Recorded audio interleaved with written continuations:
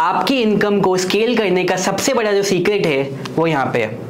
Maximum लोग क्या हर कोई जब अपनी जर्नी की स्टार्ट करते हैं वो एक जनरलाइज लेवल से स्टार्ट करते हैं, राइट। एक किसी भी चीज में आप जाओगे, आप पहले एक जनरल वर्क कर रहे होगे, कुछ भी मान लो आप एक डॉक्टर बनने जा रहे हो, तो पहले आप एक जनरल फिजिशियन बनते हैं एंड ग्रेजुअली आप उसमें एक धीरे धीरे करके बेटर होते जाते हैं एंड देन मे बी आप एक स्पेसिफिक सर्जन बनते हैं। मे बी अगर आप मूवी लाइन में जाते हैं तो पहले आपको एक बहुत ही जेनरिक रोल्स मिलने स्टार्ट होते हैं एंड ग्रेजुअली आप धीरे धीरे करके आप अपना बेटर होते रहते हैं एंड देन आपको एक स्पेसिफिक रोल्स मिलने स्टार्ट होते हैं, राइट। सो आप अपनी जर्नी की जो शुरुआत है वो एक जनरल लेवल पे करते हैं। एट द सेम टाइम वहां से आप फिर ग्रेजुअली एक इफेक्टिवनेस वाले लेवल पे जाते हैं, जब आप थोड़े से बेटर होने लग जाते हो, राइट। इफेक्टिवनेस से धीरे से करके gradually by working in the market, right, and producing good results, आप एक नोन लेवल पे जाते हो, राइट, जिसमें लोग आपको थोड़ा बहुत जानने लग गए हैं, आपका नाम होने लग गया है, पीपल नो यू। और मैक्सिमम जब आप अपनी अर्निंग कर रहे होगे वो आप कर रहे होगे जब आप इस लेवल पे पहुंच चुके होंगे जो कि है एक स्पेशलाइजेशन का लेवल, राइट, एक स्पेशलाइजेशन का लेवल। तो जब आप स्पेशलाइजेशन लेवल पे होंगे तब आपका जो इनकम लेवल है वो बहुत हाई लेवल पे होगा। एक छोटा सा एग्जांपल, जैसे मैंने अभी डॉक्टर के बारे में बताया, एक नॉर्मल डॉक्टर इसको कभी भी एक अच्छे लेवल पे इनकम नहीं होती है, लेकिन एक स्पेसिफिक सर्जन, अगर मैं हार्ट का सर्जन हूं, आपने देखा होगा जो बिल्कुल स्पेसिफिक लेवल पे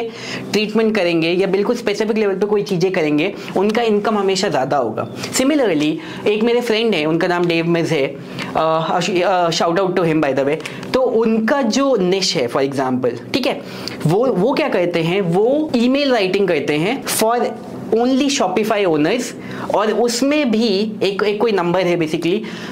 जिनका revenue, let's suppose just an example, हर साल का मिनिमम $1 मिलियन का है, तो वो सिर्फ उनके साथ काम करते हैं और वो उनका निश है। Now just think about it, उनका निश ये नहीं है कि उनका निश कॉपी राइटिंग है। कॉपी राइटिंग भी अगर मैं बोलूँ इस ट्राइंगल के अकॉर्डिंग एक जनरलाइजेशन हो गया। उस कॉपी राइटिंग के अंदर भी उनका एक माइक्रो निश है, दैट इज ईमेल राइटिंग,